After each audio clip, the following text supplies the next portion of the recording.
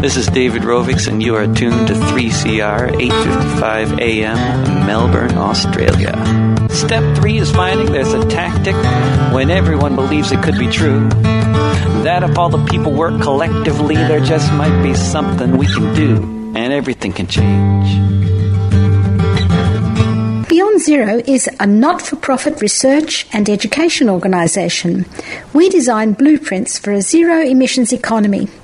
As climate change becomes more apparent, leaders will use these well-researched plans that show a transition is possible from a 19th century fossil fuel-based economy with its climate-changing emissions to a zero-emissions 21st century. Check out our website for reports on zero-emissions energy, zero-emissions buildings, and zero-emissions high-speed rail. Podcasts of our talks with a who's who of climate change action are all available at Beyond Zero Emissions. If you have some ideas for this show, contact us at radioteam@beyondzeroemissions.org.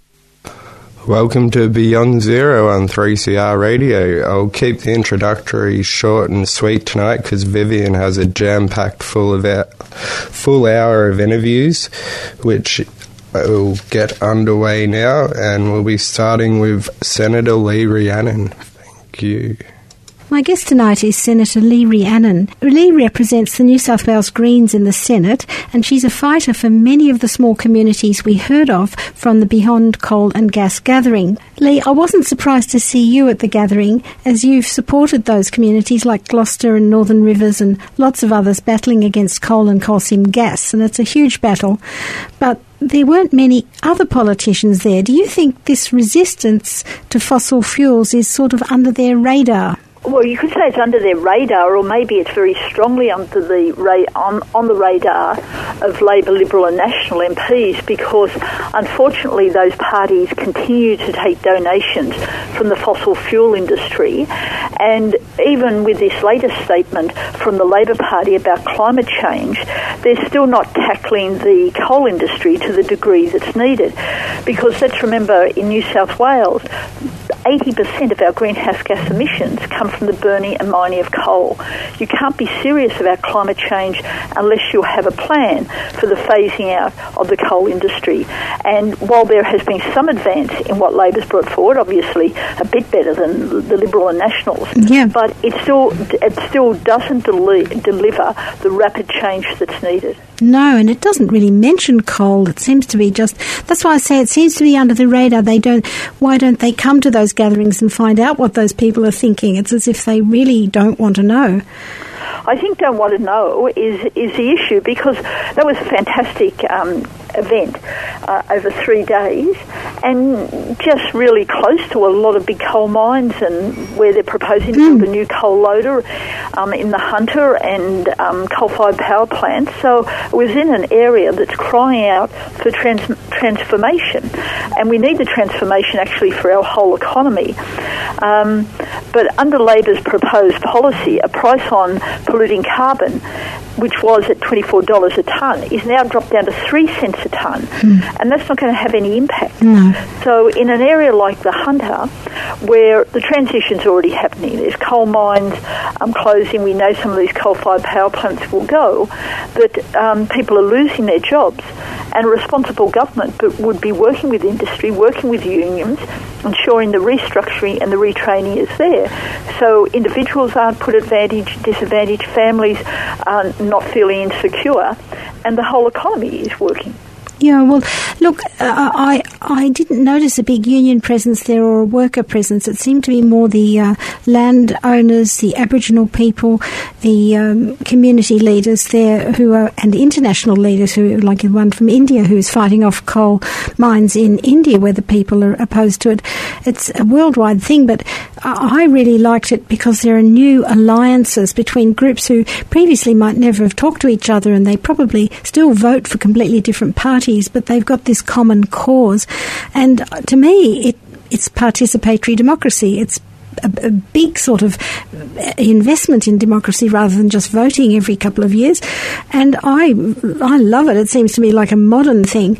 But meanwhile, the laws are going against them. In the New South Wales Parliament, they've got new laws to make it really very expensive to lock your gate or to take direct action. So what's going on there? Look, I think that with the last reference that you made about these draconian laws in New South Wales that could send people to jail for 7 years, thousands and thousands of dollars in fines, just for exercising their democratic voice, just for protesting, direct action, something that the Greens very strongly support, would now be just about outlawed under these laws. And in many ways I feel it's like the last hurrah, the last kick of a dying industry. Like when you look around the world is turning its back on the coal industry. We now know that renewable energy is commercially and industrially viable. We need governments that have the courage and the conviction to drive the change. You can't just leave this up to the marketplace. We need to have direct involvement from the government of the day at the state and federal level. But at the same time, and this comes back to your point, Vivian, is that the coal industry is powerful. It's got friends in high places. And the coal seam gas industry, which is really trying to establish a foothold in New South Wales with difficulty because of some fantastic actions. But they're trying to establish a foothold. The coal industry, those companies are looking for the last profits just at this stage when there's such rapid change in the industry. So they then call in, how I see it, but they call in some favours from their mates in Parliament on Macquarie Street, and that's where our New South Wales Parliament is, and then they get these laws passed that will make it very hard for people who we met at the Beyond Coal and Gas Conference to actually carry out these fantastic plans they've got. So I'm sure the activists will get around it. People historically will take a stand when the wrong thing is done. But we are at a very critical stage in our history, and we know it's critical because of how fast the climate change is galloping and impacting on the world. Well, yes, I read an article in The Guardian where you were quoted as saying these fossil fuel companies have sapped the vitality and integrity of Australia's response to climate change. And I feel a lot of climate activists are now rising up again, though they'd been pretty crushed before. How have you seen this play out, this sapping of the integrity? The integrity of the political process? Yeah. Look, we've seen that really well over a decade, and over this period, I'd put it over a couple of decades, that we've seen increasing political donations coming in from resource companies, the oil and gas companies, coal companies, big developers who have their hands in different things. And at the same time, we've seen a weakening of the laws. We see this particularly with regard to the planning laws, and this is very relevant to the mining industry because it's the planning laws that cover their new mines, their expansion of existing mines. And when you weaken those laws, they've been weakened in favour of the owners of resource companies, of developers, and made it much harder for ordinary people to be able to challenge these mines, this overdevelopment. Much harder to challenge on the grounds of increasing greenhouse gas emissions, causing local environment damage, adding to air pollution, damaging our waterways. And the laws really give very little. They certainly don't provide the ability for people to actually have a say in what's happening in a proactive way. Once the bad projects come along, they also have a limited ability to be able to challenge and stop those bad developments. Now, at the same time, we've seen those laws weakened in terms of the ability for ordinary people to engage. We've seen the political donations increase. So millions and millions of dollars now come from the resource sector to the Liberal, National and Labor parties. And at the same time, we've seen an increase in the subsidies. So there's two factors: the increase in the subsidies to the fossil fuel industry and a weakening of the laws that would have allowed ordinary people to have a say. So you add all that up, and what I find often, and you mentioned, I've done a lot of work with these communities, people become very cynical. And I've had people say to me, what's the point of me speaking out? What's the point of writing letters? I know they won't listen to me. And that's very worrying, sort of for our fabric of our society, the democratic involvement of people. Oh, it is. I think these are very big issues that we're dealing with. I think a lot of people have been very sickened by that and all these things about the Panama Papers, this idea of just absolutely system rigged against people like us and all these lobbyists who can get into have access. They pay for access to people in Parliament, and people like us would never be able to speak to them or certainly influence them. But I noticed this is sort of like an international thing as well. Hillary Clinton, according to Greenpeace, received about $6.9 million from lobbyists and donors connected to coal, oil and gas. And the Greenpeace, I read a report about examples of this, and one of them was that she'd been involved as Secretary of State as pushing shale gas initiatives around the world. And there was just one little example that grabbed my attention because it was so stark. The Bulgarian Parliament passed an anti-fracking moratorium, and so Hillary Clinton sent a special envoy, and these bans were eventually overthrown. Now, she denies now. It's a bad look to have donations, isn't it? I think she got very upset recently in public when she was challenged about these donations. They weren't, and they were, it's an accountancy thing, but you can see that this money is flowing into her coffers, and it's a very bad look for her. Can you give us some examples here in Australia where people are compromised, their decisions are compromised by their fossil fuel friends? Look, we certainly can look up the donations that these companies have given. In terms of saying there's a direct link, like we don't know the deals that have gone on behind closed doors, but you can certainly see that there are trends in weakening of laws.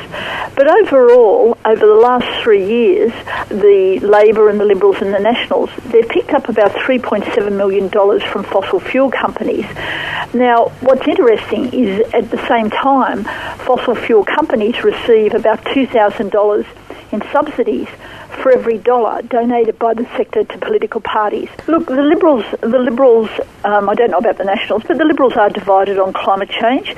But at the moment, and this is where I'm finding many people are annoyed with the Prime Minister, Malcolm Turnbull, that he previously had spoken about the need for rapid action, and now he's been captured by the conservative elements within his party. And Australia's disgraceful. We're possibly the only developed country that is barely taking any significant action on climate change to reduce greenhouse gas emissions. And now we have the evidence within our own country, like the Great Barrier Reef. I mean, that was the most shocking report, really disturbing, that almost all of the Great Barrier Reef has been affected by coral bleaching. And 50% of the bleached corals are likely to die. Now, that's so irresponsible. That fact alone should have been the biggest wake-up call for Malcolm Turnbull to come out and have the courage to say, we just have to turn our policies around. We can't have business as usual. We know who the main culprits are in terms of greenhouse gas emissions. It's the coal industry in this country, and we're going to fast-track renewables so we can have a plan to phase out coal-fired power plants, and this is the plan. Now, that's what a responsible Prime Minister should do now. Oh, well, I'm holding my breath. Look, the 350.org campaign called Pollution-Free Politics, and we spoke earlier to Blair Palisi. It's asking MPs to refuse donations from fossil fuel companies. It's not illegal to receive a donation, so, we're asking them to refuse the donations and end the subsidies that are propping up cheap flights and more drilling for oil and gas. And I think it's doing a turnaround. The idea is to make a turnaround, to make a public gesture. The Greens had no trouble signing, but a lot of other MPs have had great trouble signing. You've mentioned the millions that they've already received. How difficult do you think it will be for them to eventually refuse donations and refuse or end the subsidies? Subsidies, something I've asked a lot of them on the radio, and they just skirt around it. They will not give me a straight answer on subsidies. How imminent is it, do you think, that they'll change on that? Look, I think right at the moment it's hard to see how we're going to have the breakthrough. Like this industry is strong. It's got its lobbyists. It's got government and the opposition are basically in its pocket. So I can understand why people feel despondent. But look, I always feel optimistic. I find human beings are incredibly creative. There is a growing movement, and again, going back to the conference that we started talking about, Beyond Coal and Gas, like hundreds and hundreds of people from across the country, as you've described it so well. And there is a big movement growing. And like I remember growing up with the Vietnam War, I thought that was going to go on forever, and that the apartheid movement would be there forever. We protested because that's what you had to do. But then we had the breakthrough, and the world, public opinion was so critical. I remember Nelson Mandela saying that very directly, that it was world public opinion that was critical to defeating apartheid. And so, yes, right now, it's really hard to see how do you beat such a powerful industry like the fossil fuel industry that counts its profits not even in billions of dollars but trillions of dollars, so dominant for so long. But the world is heating up, and we have to win this one, and we've got to win it quickly. So, yeah, it's all power to people taking the direct actions, exposing the scams that the lobbyists run, and we need more of that because we can turn it around, and we have to. Okay, thank you very much. That was Senator Lee Rhiannon. She's the Greens representative in New South Wales. Thanks, Lee. Thanks, Vivian. Welcome back. You're listening to Beyond Zero Emissions on 3CR Radio. That was Senator Lee Rhiannon speaking to Vivian there. Very interesting indeed. Next we'll hear Vivian speak to Blair Please from 350.org. But before we do that, I want to play you a track from recorded here in our very own studios at 3CR in the mid-90s. This is Kev Carmody Eulogy.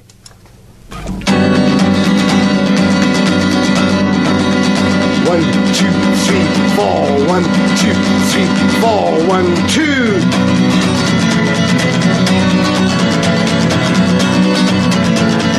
Lay me down on the sacred ground, keep me from the cold, wrap me in the deep warm earth, where the stars can see my soul. Lay me where the trees stand tall, by the waters in the river bend. Let me face the rising sun, commend my spirit to the wind. Make no monuments or moral crowns, or speak my name again when you lay me down.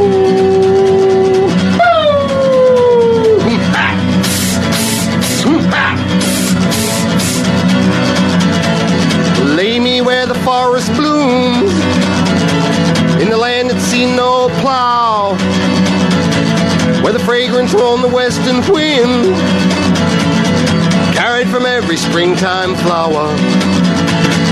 Give me peace and give me rest, lay me down on the mountain crest, bury me softly without a sound, let scrub grow back across that mound.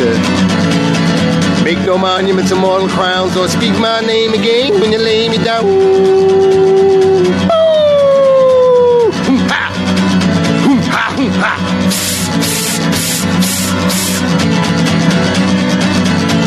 Well, bury me quick and bury me deep, without no coffin or shrouded sheet, yeah. Wrap me in the Mother Earth, so I can nurture the land's rebirth. Give me joy and give me song, carry the struggle wide and long. Do not grieve and do not weep, mortal memories are all we keep, yeah. Make no monuments or mortal crowns, or speak my name again when you lay me down.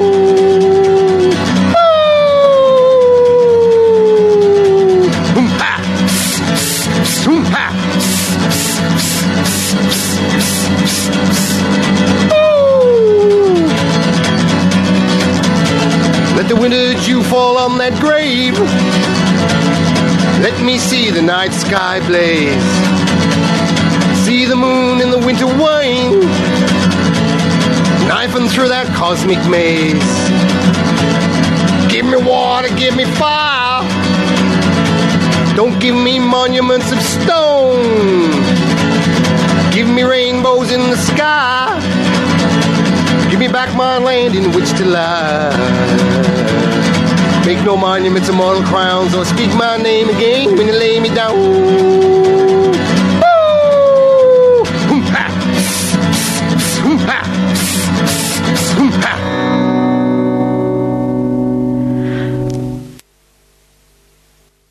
I'm going to speak to Blair Palisi tonight. We're talking about the Pollution-Free Politics campaign. But before that, I thought I'd like to ask Blair about Bill McKibben's recent visit.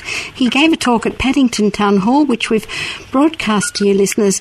But I'd like to ask Blair, what are his latest ideas? How are these ideas developing around pollution-free politics in the USA, as well as here and around the world? Yeah, absolutely.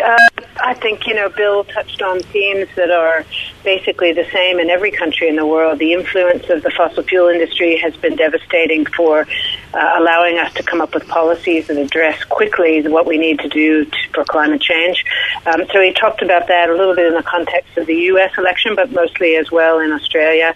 And he specifically focused on the big Break Free event that's happening in Australia and globally as a way to speed up the call for change. Paris was great. It's done terrific things for getting us on a course to change, but it won't keep us below 2 degrees. And the 350 organized event called Break Free, along with many, many other organizations around the world, is really about that stepping up of people everywhere to see if we can't demand very fast action in a way that government policy isn't keeping up. Yes, well, by the time this program goes to air, the Break Free in Newcastle, that big event, will have happened. But I think that it'll give people heart to realise that people in Nigeria, people in everywhere in South America are also taking this action because they've got the same problem that, like Naomi Klein showed in her book, we're joined.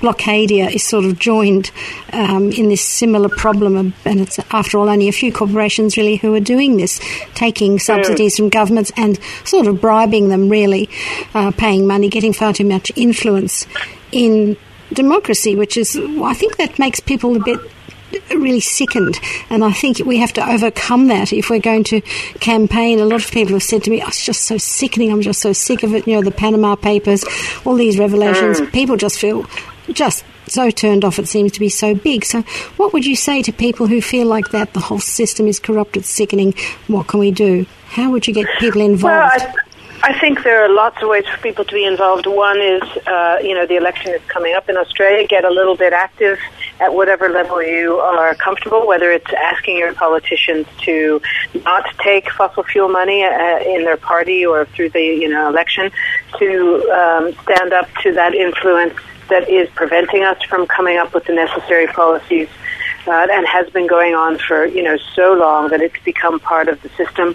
I think doing things like Break Free in whatever way people are comfortable. Some people will be out on the water in Newcastle in boats, being part of a flotilla to block the world's largest coal shipping terminal. Others will be on the beach just playing a support role. All of that is relevant, and there will be other things that are happening throughout the country where we really have to step up to say we will not allow new fossil fuel projects to go ahead.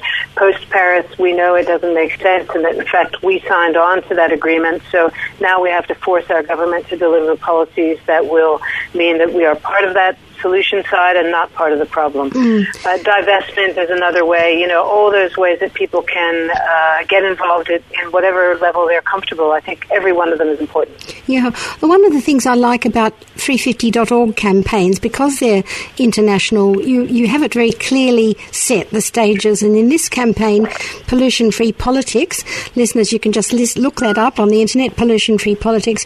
One of the first stages a month ago, I think, was just writing letters to MPs or making visits to MPs, and there was a letter to Scott Morrison leading to the budget from about 50 organisations urging him to end the billions in subsidies that are propping up the very industries that are causing Antarctica to melt and the Barrier Reef to bleach. And they were organisations like health organisations, doctors, firefighters, Indigenous youth, Uniting Earth, the church groups, people on the front line or people worried about the immorality of trashing our climate, the sort of existential big picture. And so all these people signed their name, the group's names, to this letter to Scott Morrison for his budget. And I wonder how you think the pressure is starting to affect the big parties. Do you see any cracks in their united front around subsidies? That's a good question. Interestingly, we've had quite a few people sign on to the pledge, which is not to take fossil fuel money, and including some Labour people, obviously Greens and Independents. But after Labour's announcement yesterday of its policy, we saw some additional people come on board. And needless to say, it looks like Liberal Party-wise, we are not seeing anyone signing up. So I think going to the polls, there's some clear questions that people can ask their elected officials and the candidates about, where they stand on this, and that they feel strongly this is an issue that affects us all, and that we need to be front-footing not only to protect our own, the impacts of climate and our own environment, but also economically preparing for the post-low-carbon world. Australia is, thanks to our own doing, now many, many years behind many countries on renewables. We've done nothing but set back companies that want to progress and move forward, and so many other things, looking for innovation in energy systems and approaches that are a different model than we currently have to distributed energy.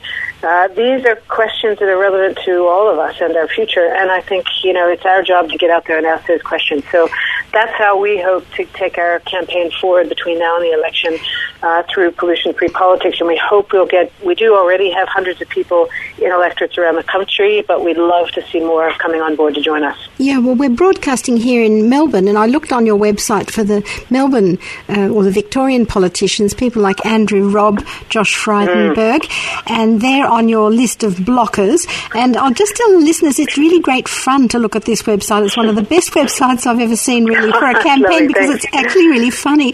There's you go on at Pollution Free Politics, and there's a terrific little graphic with Greg Combet on a sort of a turntable, revolving door between being Minister for Climate Change and then he's now consultant for Santos Gas. Right. And then you get other politicians, this revolving door, which a lot of people know about it in the abstract, but just to see the little graphics, it makes you laugh with a sort of horror, that this is what happens. It's so easy to get a job in the industry and then come up as Minister for, Environmental Protection or something. Greg Hunt's another Melbourne Victorian politician who listeners can, click onto this website, see what his record is, and then adopt him. The idea is you click on adopt him.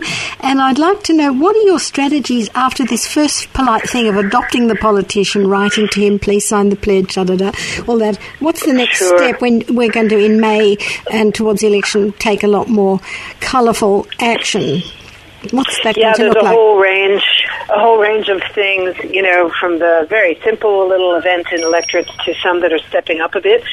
In all of those, we've been lucky that in actually 40 electorates, we've had volunteers, and in most cases, groups of volunteers go in and have meetings with their elected officials and ask them about the pledge and whether they feel like they can objectively look at climate change and solutions given the connection between their parties and donations from fossil fuel companies. So, it started with meetings. We'll have more meetings as we run to the election. And we hope to be at various public events, of course, asking these questions and demanding some real answers and putting climate on the election agenda. But as for the actual events, I'd say, sign up and take part and watch this space, and we'll be putting up some of the photos and video from the events around the country. And I think it's a really critical thing. Vivian, you talked about people feeling frustrated by the system and that they see this happening and they feel like they've got no way to have an impact on it. In an election year, it's the perfect time to do exactly what a democracy allows us to do, which is ask hard questions of our elected officials and to ask them and put some pressure on them to provide policy on what they're going to do about issues we care about. So now's the time, and hopefully more and more people will come on board as we kind of charge toward the election. Yes. Some of the dramatic events I saw on the website, they were suggesting people, once you've adopted an MP, you might like to go outside his office or her office and dress up as, Mr. Big with a top hat handing over brown paper bags full of money or bottles of expensive wine and just dramatise what's involved, because perhaps people just can't really believe it, that this could be true, that people could be bribed to make decisions. But after all, the present Minister for the Environment has never disapproved a mine. He's approved every mine that's come across his desk, and the previous one too. So the mine approvals keep coming, even though the world is stopping and saying we have to have a really huge change now and leave that fossil fuel in the ground. But our government keeps on approving, and there must be some bribery behind it to make them frightened not to do it. They must be frightened, I think. So it's interesting if you can put that pressure on them just as citizens, and it's in this non-violent way. It's very non-violent. It's very attractive sort of way to do things.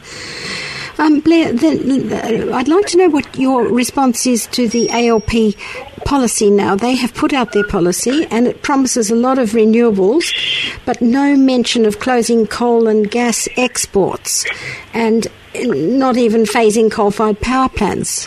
What's your response to that? Yeah, I think it's a real mistake. It's a big gap in a policy that is otherwise very promising, but our biggest contribution globally on the carbon front is our coal, oil, and gas exports.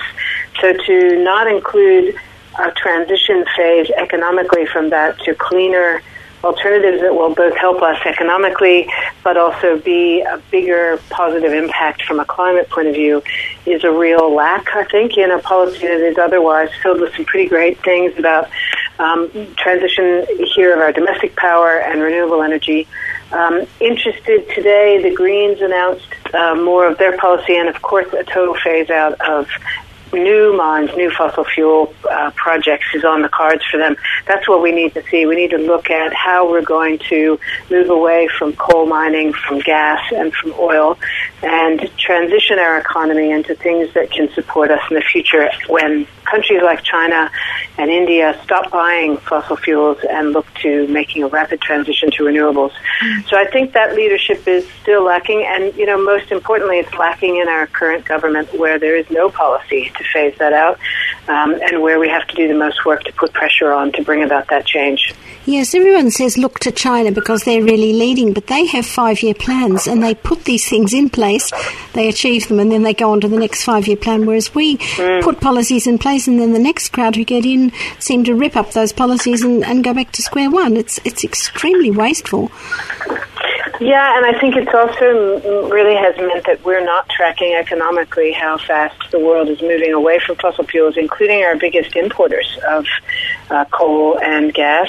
And, you know, that is something in terms of economic preparedness we just aren't on top of. So we're acting as if that coal and gas market's going to continue to be there when post-Paris countries are moving very, very quickly to ramp up renewables, become energy independent, and move away from the importing of resources that, like coal and oil and gas, that we have been putting on the market for far too long without a lot of diversity into what we should be moving to, whether that's systems support for the new distributed energy approach or, you know, whole new things. Some innovation is needed, some creativity, some work with communities, and in particular a focus on how we will minimize the impact on the communities that are currently most dependent on fossil fuel for their livelihood. Yes, I think Blair was at the conference that I have broadcast about here called Beyond Coal and Gas, and I'm sure, Blair, you'd agree with me that it was wonderful to see, it was very heartening to see the number of people, over 300 people there, who represent communities in remote areas, all working on this thing. And it's below the radar, I think, of the media and of the general politicians. There didn't seem to be many politicians there at all, and I think it's below their radar, but there is a community groundswell, and no matter who wins the election, I think there's a lot of people now, growing number, creating momentum against this, you know, death trap that we're in with the coal and gas, and that we have to, in fact, transition, and if they won't make the plan for us to transition, we're going to push it, I think. Is that your feeling? Absolutely. And yeah, for sure. And I think those communities are starting to get smart about working together and sharing information that they have about the opposition they're up against. And they're getting a lot more savvy about how to work together and bring about some impact on, you know, that can speed up the change for them. and hopefully, help find ways for them to make the transition and find new ways as a community to be employed and look to be part of that future low-carbon economy. So, if our government isn't doing it, we'll have to drag them kicking and screaming, but leadership from those communities themselves is really inspiring. It is. Okay, well, I think we have to end there, Blair. I'd just like to say a quote I have from Nicola Cazuelet from Greenpeace. He said, "Now is not the time for half measures. To meet the Paris Agreement, 90% of our coal must stay in the ground." And I'd just like you to tell the listeners what is the website again and how they can get involved with your campaign. Sure.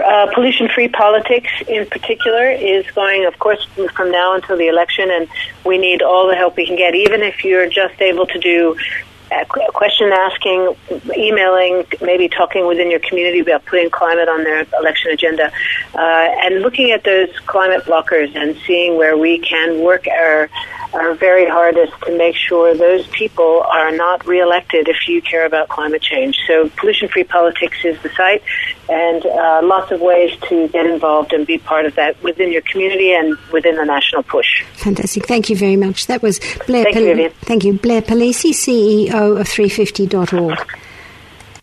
You're listening to 3CR Radio.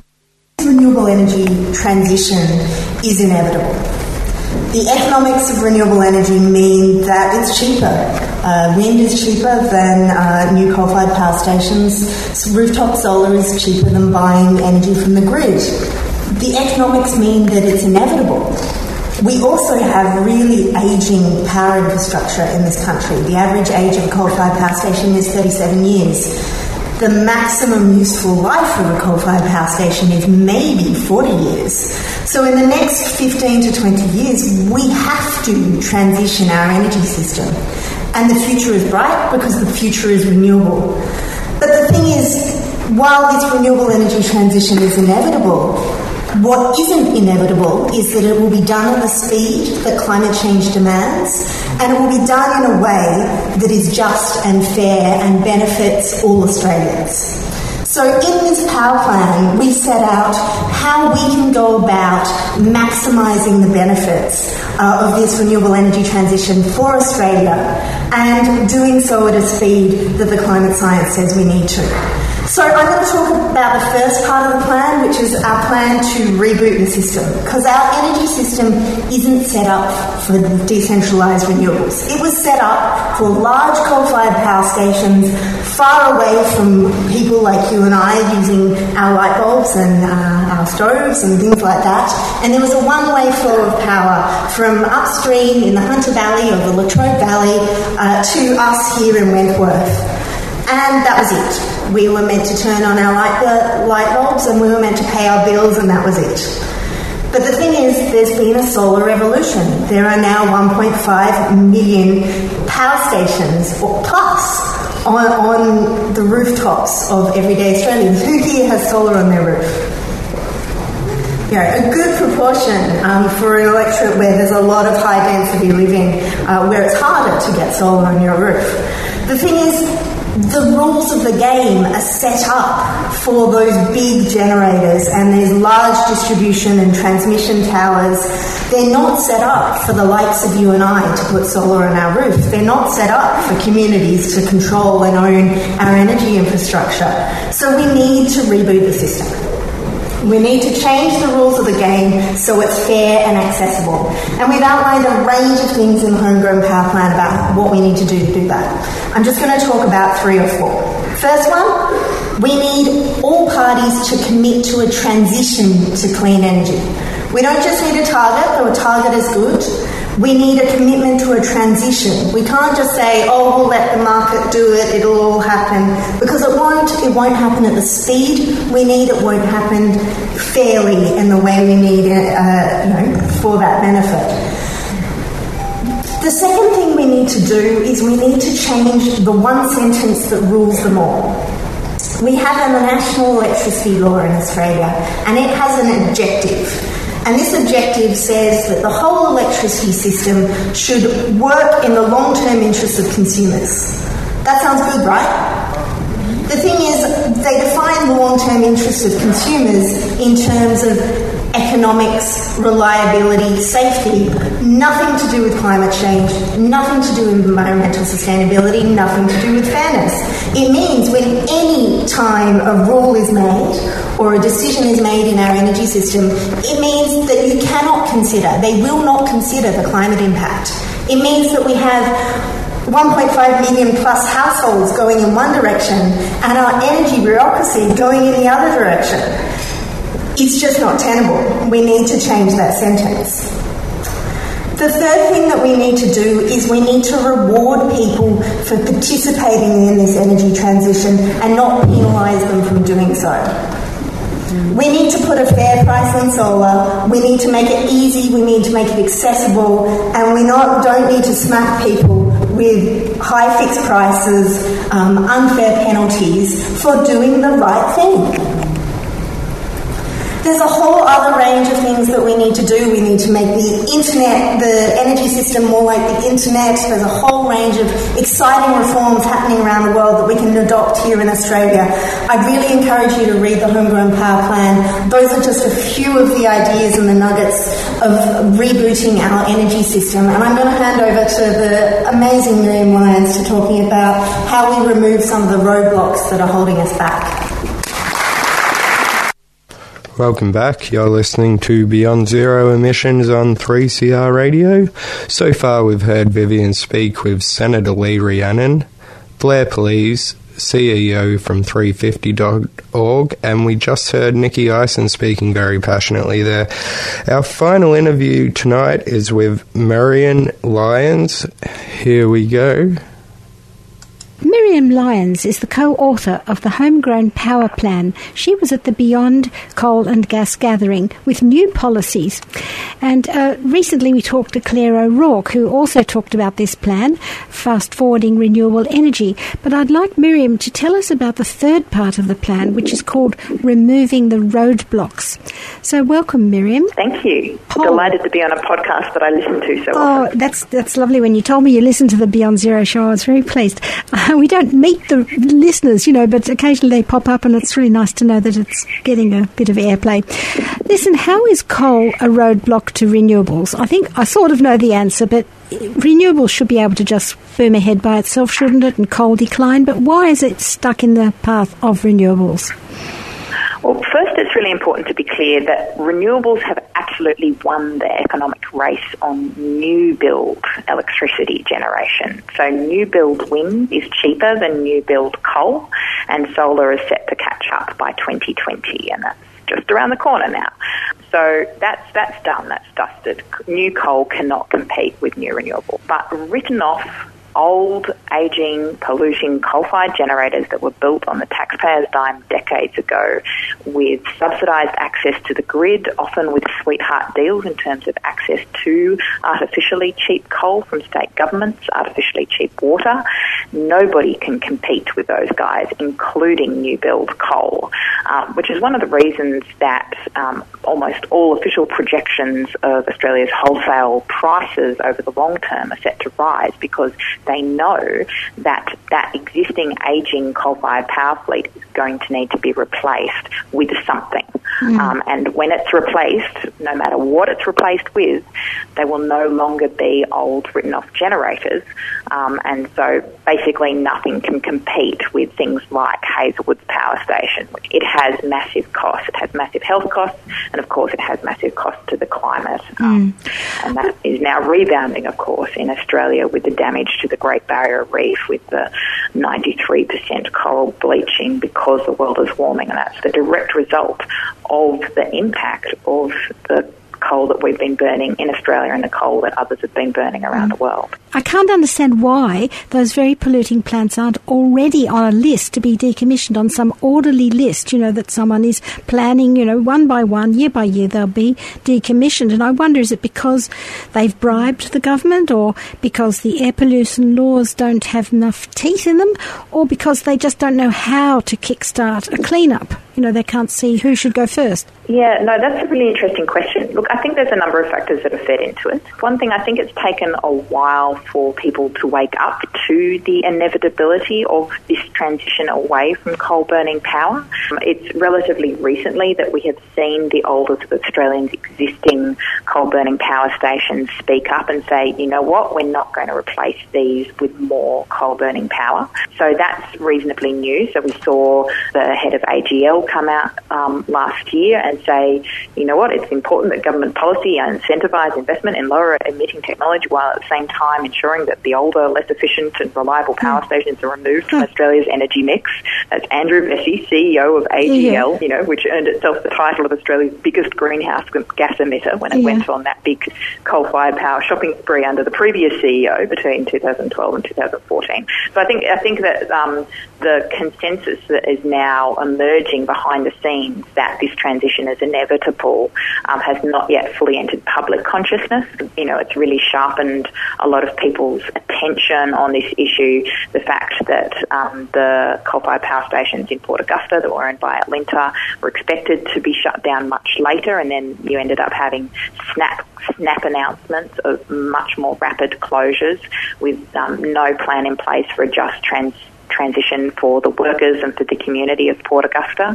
I think that's really sharpened people's attention on the consequences of, you know, just kind of letting the market rip and having this transition happen without a plan.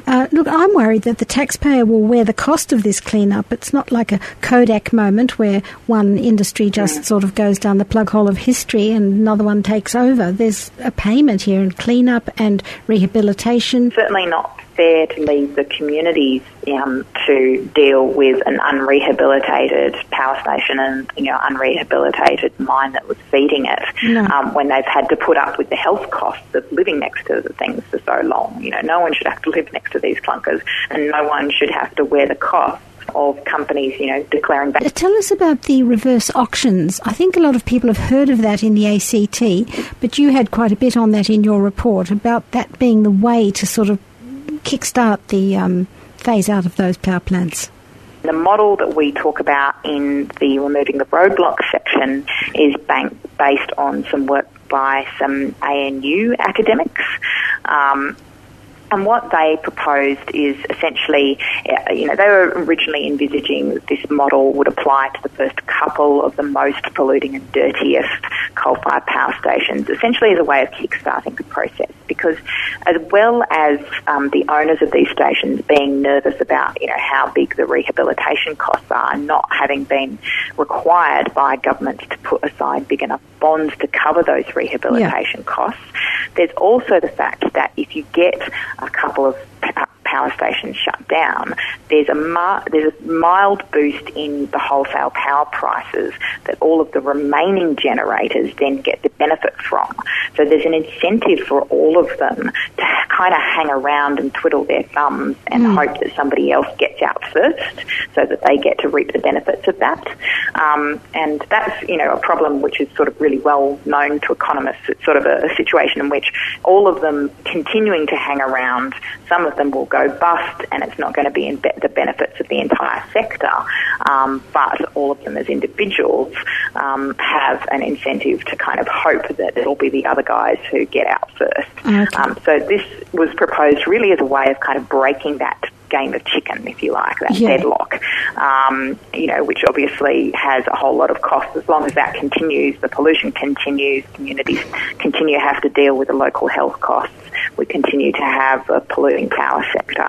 So it was proposed as a way of kickstarting the process. So what we've proposed is a hybrid of the model that the Australia Institute proposed and the model that these ANU academics proposed, which is basically to have the Australian Energy Market Operator identify the amount of excess supply in each state that can be closed down without raising any reliability issues, and then run auctions each year until that amount of supply has been shut down. Okay. At the moment, what that looks like is at least one of the coal-burning power stations in Victoria, New South Wales, and probably Queensland.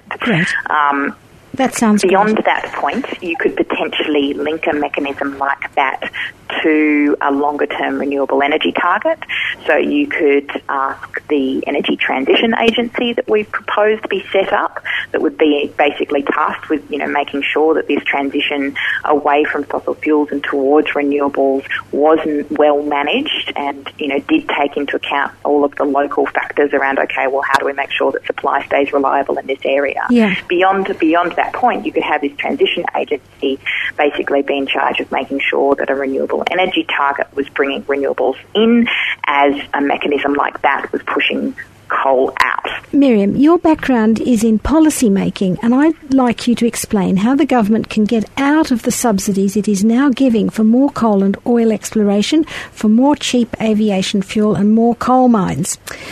They want to be agile, but they don't want to send shockwaves through the industries and the workers in that sector. So what policies are needed? Well, I mean, it's fairly straightforward, really. We should be ending all of the tax incentives that are pushing spending in the wrong direction and that are encouraging not just more fossil fuel extraction, but the wasteful use of fossil fuels.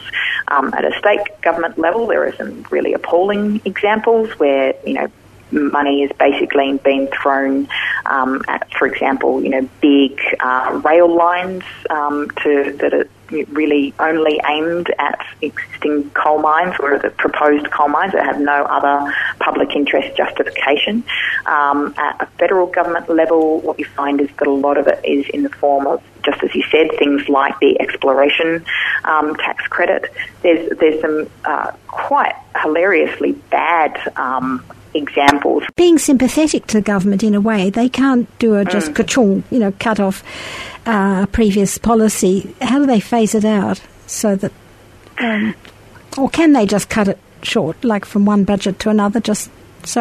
Now this. It's absolutely possible to phase out tax concessions over time. So, for example, the Australian Conservation Foundation has proposed capping diesel fuel rebates at $20,000 per claim, which would incentivise big mining companies to save fuel and invest in cleaner alternatives, but it would ensure that diesel fuel rebate is still available to most farmers. Mm-hmm. So that would deliver a federal budget saving of around $15 billion over 4 years. But if you wanted to phase that in more gradually, you could start by capping it at $100,000 per claim, for example, and then bring it down over time. Okay. So I can see there. One idea that we proposed. Yep. Go on. I can see there are lots of ideas there, but we can only sort of do one example for each thing. So subsidies, you phase them out for those, and then anything else about subsidies? Well, another example is the aircraft fuel excise discount. So at the moment, the airline industry gets to take home an extra $1.24 billion a year because of the federal government discount on its rate of fuel tax.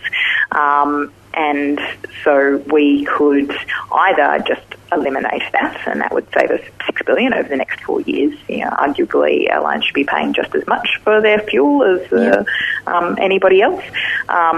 Or you could gradually convert that discount to direct grant that was linked to incentivising them to invest in fuel efficiency.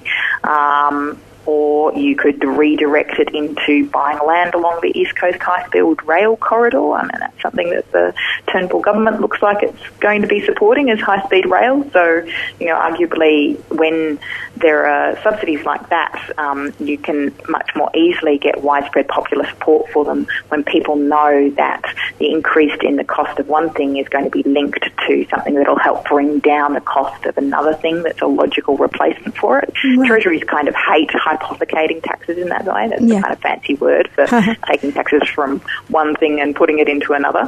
But the people like it because it's really easy to see, okay, well, I might be paying a little bit more on my flights, but I know that what I'm buying with that is the ability for me and for my kids to actually have a fast train in Australia finally at last. Okay.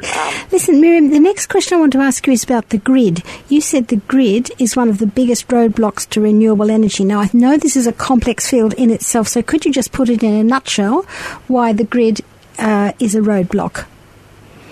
Okay, great.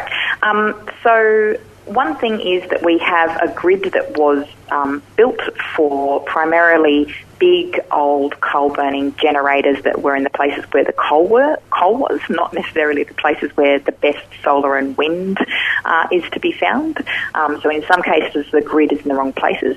But the other thing is that, like we were talking about earlier, a lot of the existing old taxpayer-built coal-burning generators got access to the grid at the time when they were still in public hands, and when they were sold, no one was required to pay for the cost of the very expensive transmission lines that were built to them.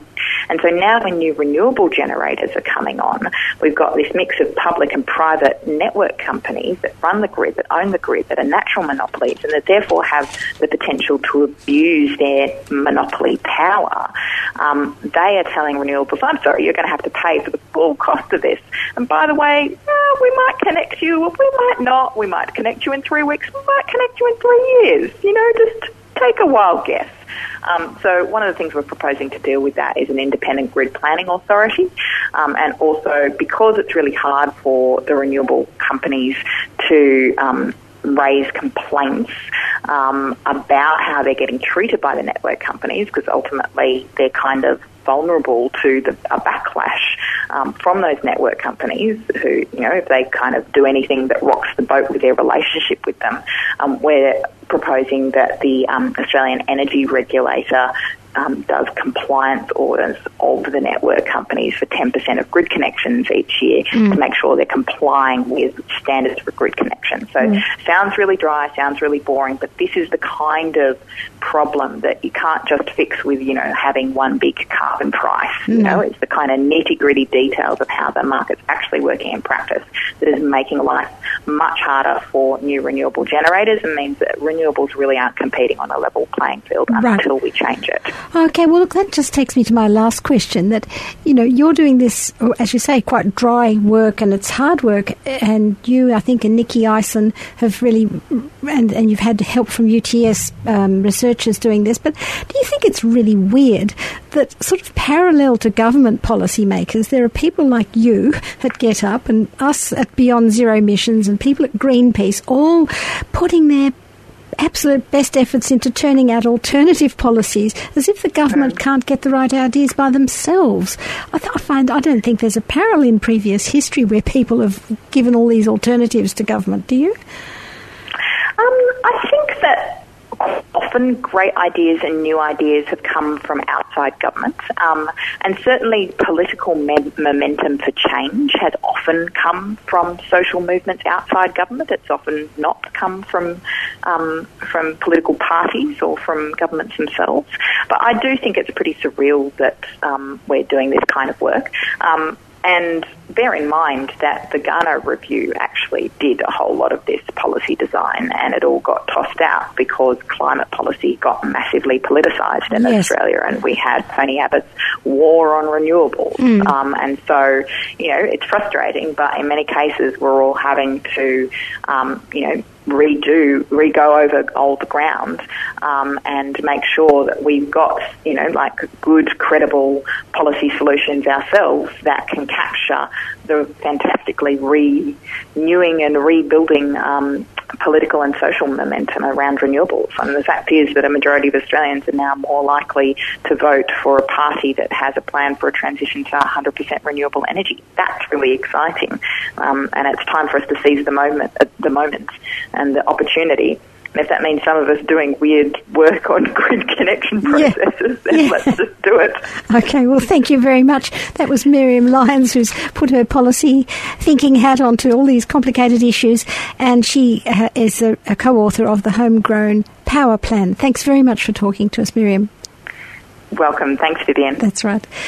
Oh, good. Welcome back to Beyond Zero Emissions. The team tonight was Teddy, Roger, Jody and Viv. My name is Andy, and I'd like to thank our guests, Senator Lee Rhiannon, Miriam Lyons and Nikki Eisen, plus Bear Please from 350.org. The song you heard was Kev Carmody's Eulogy.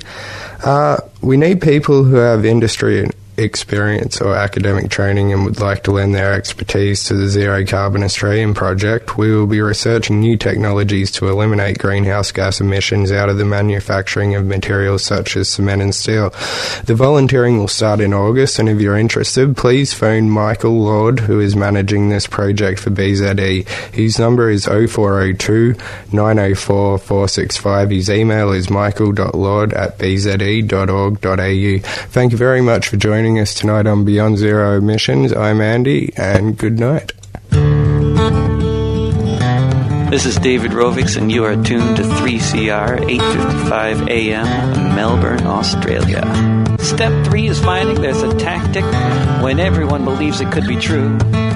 That if all the people work collectively, there just might be something we can do, and everything can change.